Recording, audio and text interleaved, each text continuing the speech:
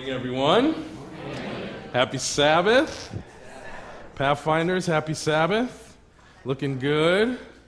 I remember getting up in the morning and trying to get that twirl on my scarf right. You guys are twirled up well. As we get started, let's pray together, and we'll get into our message. Dear Heavenly Father, thank you so much for the Sabbath, for church, family, community, for something so wonderful as Pathfinders, where we get a chance to grow together and we get to learn together, and we get to become and develop into these people that you want us to be. Help us today as we spend some time reflecting on what it means to trust in you and all of the other blessings that you have for us on this Sabbath day. We open ourselves, all of our senses, our minds, our eyes, our ears, our nose, our hearts, even our tongues, because you say, taste and see that you are good. So this morning, we ask that you give us that blessing. In your name we pray, amen. My family and I love going on walks. When we lived in Korea, and Sister Jill, you can attest to this, everybody goes on walks. It doesn't matter if it's 10 in the morning or 10 at night. There are people all over the park just walking. Some of them are really fancy. They even wear gloves and hats, and they have walking clubs. And you'll see the old ladies in their gear, you know, kind of like you guys are in uniform. They have their uniform as well, and they're just walking through. And so that's something that we as a family have learned to do. We like to walk. And just particularly this week, we were walking, and we got to the gate close to the university, and my daughter says, "Mom, I want to play trust game." And she says, okay, you stand there, and you say, "I trust you," and you fall back. And so my wife is standing there, getting ready, and my daughter Shannon, she goes, "I trust you," and she falls back. Unfortunately, there was a space that was not quite calculated, and therefore, my wife's hands are here, and my daughter is on the ground. And she's laughing, and she says, "Mommy," and she's, "Oh, I'm sorry, let's do it again." I said, I would not do it again. I don't know about you, but I wouldn't trust if that situation happens. Now, I've done that before with my son as well. I tried to, pick him and misjudged it. So it's not, this is not just a bag on my wife. We both done it. But in light of that, I want to talk to us today about trust. There is a difference between how we understand things, how we gauge things, and how God gauges things. I have learned this growing up, and I just talked here about you guys as Pathfinders, and you're developing and you're growing up. You'll have all kinds of experiences. Anybody in high school yet? Yeah? What grade? Ninth grade? How about you? 11th grade? How about you? Ninth? Okay, all right. So right during that period, all right? So you are now in the 11th grade, or are you going to be a senior? You're gonna, oh, look at that smile. See, when they have that, I'm going to be a senior, right? So my senior year, I went to an academy called Rio Lindo Academy in Northern California. Beautiful school. Oh, yes, beautiful school. And I had a friend who was always trying to find, the best ways to do something, right? What's the easiest way that we can get an A? That was his thing. And so he comes to me one day, he's like, "Donovan, I got a plan. Here is how we can finish. It's our last quarter of school, and I have a class that we can take that's a guaranteed A." And I said, "Okay, well, what class is that?" He says, "Drama." And I'm like, drama? What do you mean drama? Those are like all the kids that are like very emotional and they're kind of like, I don't know. I'm not sure about that, And he says, no, come on. We got to do this. Look, all we got to do is sit in the class, maybe scream once, maybe cry once, whatever. Just sit there and just do whatever happens in the class. It's like a participation grade. Like you get those trophies for participation. He's like, dude, we're going to get a participation trophy here, all right? But it's an A. It's easy. Let's do it. I thought about it. I said, okay, all right, fine. Let's go. Let's join this class. So we go to the class. We get there in the class. And, they're having us do all kinds of act like a tree, act like an apple, I don't know, all kinds of different stuff. And we come to the end of the quarter. And I'm like, wow. This is true. Like, we really didn't do anything, and we're about to get an A. This is awesome. Good job. And then the teacher stands up and says to us, I have a final that I want to give you. And I'm like, okay, it can't be that hard. We didn't do anything. And she says to us, here's the final. I am going to put on a play at the academy. And you don't necessarily have to be in the play, but everybody in this drama class must audition for the play. And I'm like, that means reading. That means maybe memorizing something. That means getting up in front of people and acting. Oh man, I do not want to do this. I thought you said we were going to get an A for doing nothing. He said, sorry man, I didn't know. I'm like, I know you didn't know. So, we get there and she gives us our scheduled times. And this is a play called, if you guys have been in English, maybe you've heard of this play. It's a play called The Crucible, right? It's by an author named Arthur Miller. And it's about the Salem witch trials, right?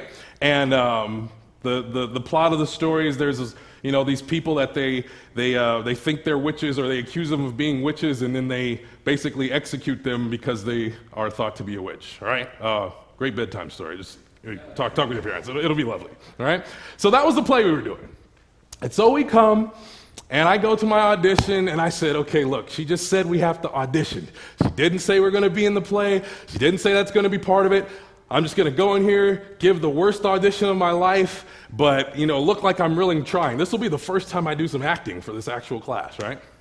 So I go there, I do my terrible audition, and the teacher's just riveted for some reason. I think it's because she didn't have enough people for her play, but she was trying to be kind of encouraging, right? She says, wow, that was wonderful.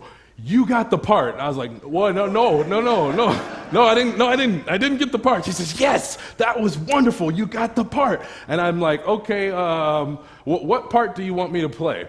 And she goes, there's this character in there. His name is John Proctor. I want you to go and read the lines, and that's the part you're going to do. So I'm like, all right, John Proctor, whoever. Who's this guy, John Proctor? Maybe he's a farmer. He has like a line, like they're over there or something like that, right? So I start reading this, and I see John Proctor's name a lot. And I'm like, this whole page is one other person in John Proctor. And it dawned on me that this guy is one of the main people. He's the main guy in this play. And I said, are you serious? I can't believe this. I was trying to get an easy A, and now I have to do a play. I did not know. I was unsure of my plans at that time. That was not the part of the future that I had planned. But I found myself in the situation. So time goes on, we're doing all of the various rehearsals and stuff. I am skipping the rehearsals because I really don't want to do this play. And my teacher, she's hanging out of trees, grabbing me up and trying to bring me to rehearsal. She's tracking me down in the dorm. She's like, hey, we've got rehearsal tonight. You coming? I'm like, I guess so. You saw me, so I'll come. So about 2 weeks before the play, I actually start going to these rehearsals. And I start, reading the lines and everything, still kind of not taking it too seriously. But my teacher is like, she's very dramatic. She is like, be the tree. be the forest. Have you ever been to the forest? Sure. You've been there. You know what it's like. Be the forest. You know, this is my drama teacher, right? And so she's really like extra into everything. And I'm sitting there and I'm not feeling this at all. So we come to this very dramatic scene, right? There's a scene between John Proctor and this servant girl who he's had a relationship with, and it's not a good relationship because he's married, so he shouldn't have a relationship with this girl, but they have had this relationship. And so there's a scene where they're talking, and John Proctor gets really mad at this girl, and he goes and he grabs the girl and he, tells her something, and the girl's response as she's grabbed is, "She knows," talking about how his wife knows about their relationship.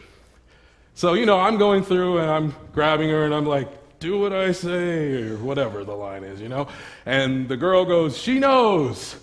And I'm, let her go, and I look at the director and it's like, "Okay, what's next?" She's like, "No.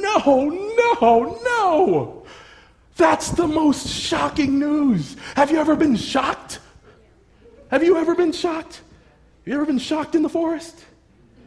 No, joking. But so anyway, so she's like, "No, you gotta be shocked. You can't just let her go like that. This is the reveal. This is the big shocking thing." She says, "Here's what I want you to do." And then she goes into like drama trance. And she's like, "I want you to grab her." And she's gonna say, "She knows."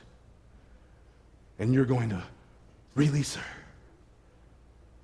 And you're going to step back 3 times with a shocking face.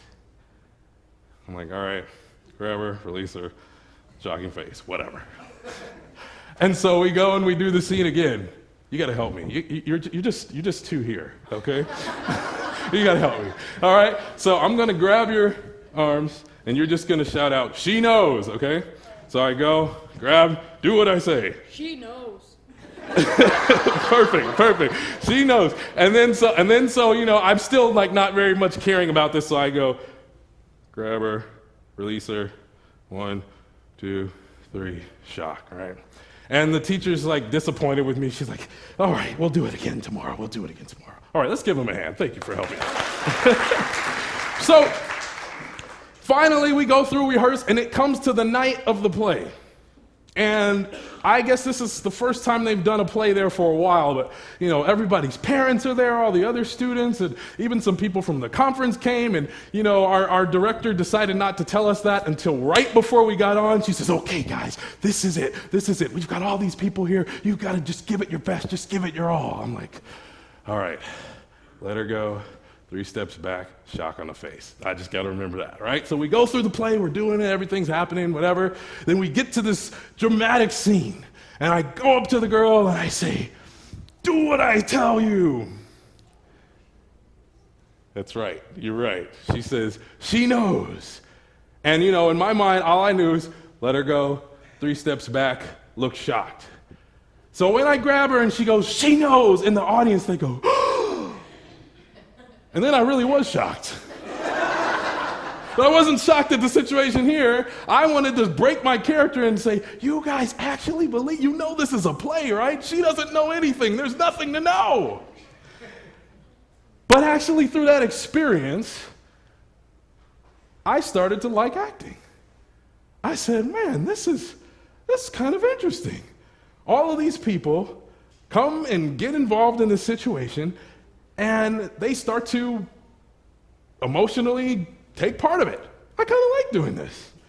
And so as I went to college, I started to do plays. The first play I ever did when I went to La Sierra University was a play by William Shakespeare called Othello. And guess who I got to be? Othello, right? Never read Shakespeare before in my life, and I'm doing Othello. Awesome, it was fun, and I continued to do that. I was in a play every single quarter that I was at La Sierra University. And that was something that I had never imagined, that's something I had never planned to do, something that I thought, I'm just trying to get an easy A. However, that became a big part of who I turn out to be. So I had decided that I want to go into plays. I want to write plays. I want to act. And when I was at La Sierra University, I got a chance to write plays. I got a chance to write a week-long Easter pageant and all of these different things. And I remember one year, because I had been so well-known with plays, there was a drama group on campus that they were getting ready to do this tour, and they were going to go to Australia and do this tour. So they said, hey, we would like for you to audition for our troupe. So I go and I audition for them, and they start telling me about the Australia trip, and they say, yeah, it's going to be this summer, so I don't know if you live close or if you live far, but if you are, come back and we'll get everything ready. So finally, it's time. I come to school, earlier than I usually do, probably about a month earlier, so I can get ready and go on this tour, right? And I'm looking for the guys, and, I don't see them. So I call them, and I'm trying to get them on the phone, and no answer. Randomly, I run into him about 2 weeks or so before, and I ask him, hey, so how's everything going, getting ready for the tour? He says, yeah. And I said, how's all the plans and everything? And he says, they're fine. He says, yeah, we're getting ready, and here's who's going. And he lists off the people, and he doesn't say my name. And I'm thinking, wait a minute. I came from summer break early so I could do this play, so I could go with you guys on this tour. Now, I don't know about you guys, but I don't enjoy cutting off my summer break early. Do you, anybody like, yeah, I'm back in school, yes. Yeah, a verbal no, right? So when I heard this, it was quite devastating to me. Anyway, I didn't say anything to the guy. I let him leave. My mom calls me, and I guess you can tell I'm not feeling so well. And she says, how's it going, Don? And I said, I got some bad news about this Australia trip. She says, what's wrong? What's the problem? What's going on? I said, yeah, I guess I'm not going to be going.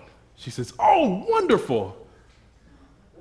I said, wait, no. I said, I'm not going to be going. Good. Mom, I'm thinking my mom's deaf now. I said, no, the whole reason I came back here early was to go to Australia, but now I'm not going. Why are you happy? She says, because I just found out about this acting class. Now, some of you guys may know this. How many of you know the TV show Magnum P.I.? Anybody ever heard of that show? All right, some people. Yes, good. All right. So Magnum P.I., it's this awesome show. It's just, you Google it. It's awesome, okay? But anyway, there was a guy on that show, and he was teaching an acting class that was near to where I was. And so my mom said, yeah, I know this guy who runs this acting school, and this guy's teaching the class, and now because you didn't go to Australia, you can go and you can take this class. And I was like, I don't have any money. She says, yeah, no, I've saved up money. I'm going to pay for it for you so you can go and take this acting class with this famous actor. I'm like, what? Good, yes, awesome, good. And so I got a chance to take this class. Even though I thought it was the worst time, it was actually the best time, because that opened up a whole bunch of other opportunities for me. Once I got back from Korea, I was able to do all these commercials. I was in a LeBron James commercial. I've been on CSI New York and CSI Miami and all these things just because of some of those opportunities that I got. Things that I thought I would never get in life. Those were not part of my plans. Those were not things that I felt would be part of my future. Yet, because of how things worked out, they were. Now, I want to transition to our verses here. We've read these two verses, one that I'm sure is extremely familiar to you. I know the plans I have for you, says the Lord. Plans to give you hope, plans to give you a bright future. But I want to tell you a little bit of the background behind that story. I don't know how many of you have ever gone through. Have any of you read the book of Jeremiah before? Yeah? And it's very interesting because the situation just before you get to that verse, there's these two prophets. One guy's name is Jeremiah. Another guy's name is Hananiah. And they're there, and they're in the king's court, right? They're sad, they're distressed because all of their people have been taken as prisoners of war, and they're there in Babylon. So they're no longer there in Israel in their homeland. You know, I don't know if you could imagine what it would be like if we were invaded by another country and you're just taken away from America and you have to go live somewhere else and you have no idea that you're going to be coming back home. You may never see your family again. This is the situation going on. But for some reason, there's this prophet, Hananiah, who comes, and he has this wonderful prophecy for the people, right? Jeremiah has just come in, and he's had these big wooden yokes that he's put on himself, you know, these kind of shackle things. Maybe you might have seen something like it in an old Western movie where there's a guy, he's kind of got his head there, and he's got his arms there, he's sort of locked up, right? So Jeremiah comes, he's got one of these big things on. He comes in and he tells the people that they're going to be in captivity. It's going to happen for a while. But then this guy, Hananiah, comes up. And he goes before the people. He says, people, do not worry. I'm paraphrasing here. It's going to be okay. He goes up to Jeremiah, who's got these stocks on, and he breaks it. Bow! Breaks the stocks off. And he says, just as I have broken the stocks off of Jeremiah, the Lord will break the stocks off of our people. We will receive everything that we have lost, and our people are going to come back in 2 years. Good news for the people. Wow, awesome, yeah. Unfortunately, this was not the truth. This was not the truth. Jeremiah comes to that prophet and says, hey, I don't know where you're getting these words, but those words did not come from God. That is not what God says. And because you have lied to God's people and gotten God's people excited about a lie, God's going to remove you from the face of the earth. And that situation gets dealt with. But Jeremiah writes a letter. And he gives it to some messengers. He says, I want you to go to all of our people in Babylon. I want you to deliver this letter to them. And he delivers this letter to the people of Israel who have been taken away from their home, that now they have to live there in Babylon. These people who have gotten so excited about this information, in 2 years we're going home. Wow, what a wonderful time. It's going to be awesome, you know. They're pretty sure that this is what their future is going to be. Back home, back as they planned it. But in the letter, it actually says this. You guys need to stay comfortable right where you are.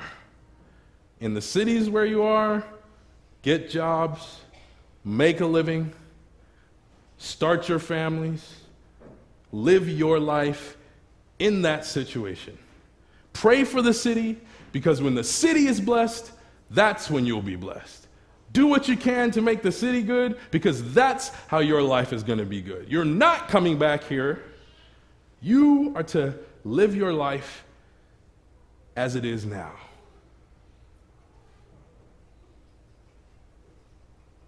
But don't worry,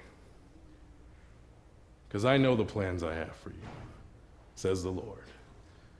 Plans to prosper you, plans to give you hope and a future. Now, I'm not sure if you knew the context of that, but that sounds quite a bit different than how we may present it. A lot of times we look at that verse and we say, God has these wonderful things in store for me, and it's going to happen, and I know and I understand this is how my life is gonna pan out. It's going to be wonderful. Yes. But we never think about our situation. We never think about, maybe I have misunderstood how God's going to work this thing out. Maybe I am not actually going to get the big house, or maybe I'm not actually going to have all this kind of fantasy life, right? All those situations I just told you guys about my life and how they worked out well, yeah, they worked out well, but I didn't even know that until after it was all over. I didn't know that until looking back at the situation. But the question we have to ask, and the thing that you have to start to learn now as young people, as you're developing now, is how do you live life when you're uncertain about the future? We've all had times where we feel that way. We've all had times where there's a certain thing that happens in our lives, and we are not sure how that is going to pan out.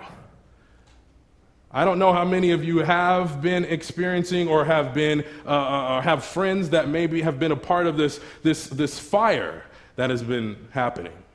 How far are they with containing that? Is it taken care of now? It's done? Okay. But in that situation, when people had to evacuate their houses, when people weren't sure if they were going to go back to their home, maybe some people even had loss in there. Those are the times when you have to ask this question: is it true that God has a bright future for me? Is it true that even though I find myself in this situation, that my future is something that I have to hope for? Those are the times when you have to ask yourself, is God really real? Or is God like this idea that we hear in our Sabbath school and Bible studies? Because at those times, we need to be able to hold on to a God that is just as real as the situation we find ourselves in. And those times we need to have a promise that will help us to get through uncertainty. I want to share something with you. Now, let me see if they have it in this version. I like this book, The Message Bible. It's a paraphrase, but it speaks to us in like a very natural, our times kind of tone, all right? And I want to read to you Jeremiah 29, right? It says, "This is a letter that the prophet Jeremiah sent from Jerusalem to what was left of the elders among the exiles, to the priests and prophets and the exiles." It says, "This is the message from God of the angel armies of Israel. God, to all of the exiles I have taken from Jerusalem and Babylon." It says, "Build houses, make yourselves at home, put in gardens, eat what grows in that country, marry and have children, encourage your children to marry and have children, so that you'll thrive in that country and not waste away. Make yourselves at home there and work for the country's welfare. Pray for the Babylonians' well-being. If things go well with Babylon, things will go well with you." Yes, believe it or not, this is the message from God of the angel armies of Israel. Don't let all those so-called preachers and know-it-alls who are all over the place there take you in with their lies, right? Remember, they were saying they were gonna be there for and be freed after 2 years. Said, don't believe that, right? Don't let them take you in there with their lies. Don't pay attention to that fantasy they keep coming up with to please you. They're a bunch of liars, preaching lies and claiming, "Oh, I've sent them. I've never sent them. Believe them not." This is God's word. As soon as Babylon's 70 years are up, and not a day before, I'll show up and take care of you as I promised and bring you back home. I know what I'm doing. I have it all planned out. Plans to take care of you, not to abandon you, plans to give you the future you hope for. And then, here's a verse that we often forget. The next verse, it says, "When you call on me, when you come and pray to me, I'll listen. When you come looking for me, you'll find me." Yes, when you get serious about finding me and want it more than anything else, I'll make sure you won't be disappointed. God's decree. So here is what I want you to know. There are times where everything doesn't go as planned. There are times when things don't look like the fantasies that we have. There are times where we find ourselves in a situation that is difficult, that is very real, that we can't see past. But that's where our second verse comes in. Trust in the Lord with all your heart. Don't lean on your understandings. In all your ways acknowledge him, and he will direct our paths. In those times where we're not sure about the future, it says don't trust in ourselves. Don't look at the way we see things, because there's something more. This is good news. Don't look at the way we see life, because there's something more. I don't know about you guys in Santa Clarita, but that makes me feel very happy when life is more than I see it to be. This is the promise that God gives to us, and the sooner you learn this, the better. The sooner you get this into your being and into the way you live life, the better your life is going to be, because there will be many times where you find disappointments. There will be many times where where things don't work out the way that you plan them to be. But always know that what you see is not all there is. What you see is only how we understand them to be. And those times we fall short, like the trust fall. But God's arms are long enough, and God's ideas are big enough. And our job is to follow and to stick with him. I think that the message we find here is that God is saying, no matter what the situation, I want you to stick with me. I want you to stick with it. You guys talked this year at a couple of your meetings. You guys talked about prayer, and you guys talked about the armor of God, right? And I was looking at that this morning, and I just want to finish off with a couple of things from that passage, right? That's found in Ephesians chapter 6, verses 10 through 18. I want to read it to you from the Message Bible. It's awesome, right? This is what it says.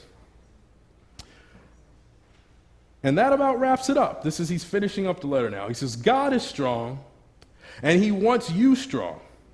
So take everything the master has set out for you, well-made weapons of the best materials, and put them to use so you will be able to stand to everything the devil throws your way.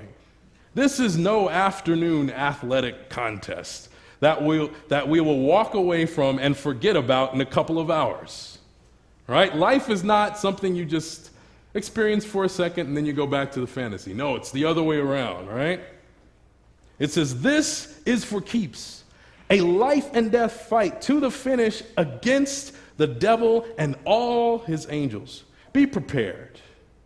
You're up against far more than you can handle on your own. Take all the help you can get, every weapon God has issued, so that when it's all over, but the shouting, you'll still be on your feet. Truth, righteousness, peace, faith, salvation, and more than words. Learn how to apply them. You'll need them throughout your life. God's word is an indispensable weapon. God's word is an indispensable weapon. In the same way, prayer is essential in this ongoing warfare. Pray hard, pray long, pray for your brothers and sisters. Keep your eyes open. Keep each other's spirits up so that no one falls behind or drops off. And don't forget to pray for me. Prayer and trust in God go hand in hand.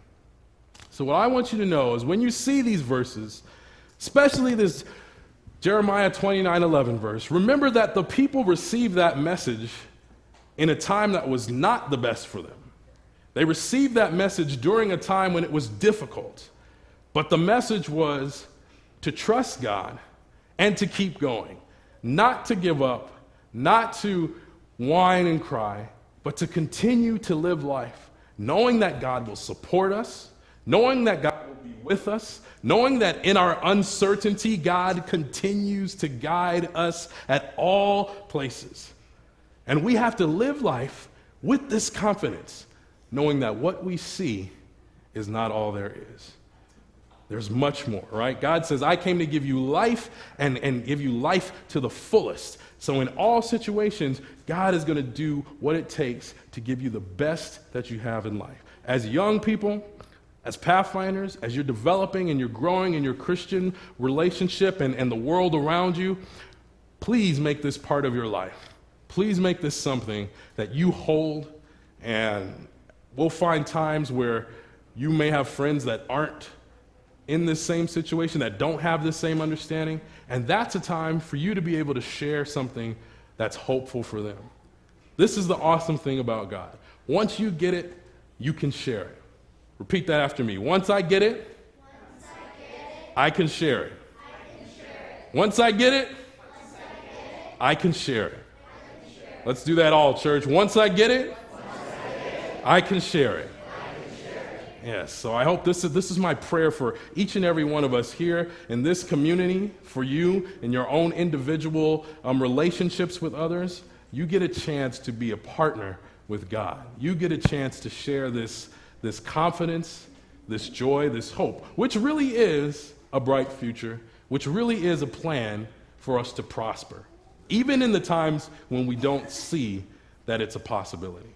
It's all possible through God. So this is my prayer. This is what I hope you celebrate, and this is the joy that I hope you continue to have as you go through your life, as you continue to develop as young people, and as we as a church continue to support each other and grow our young people and our faith and connect with our community around us.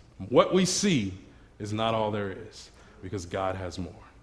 Amen.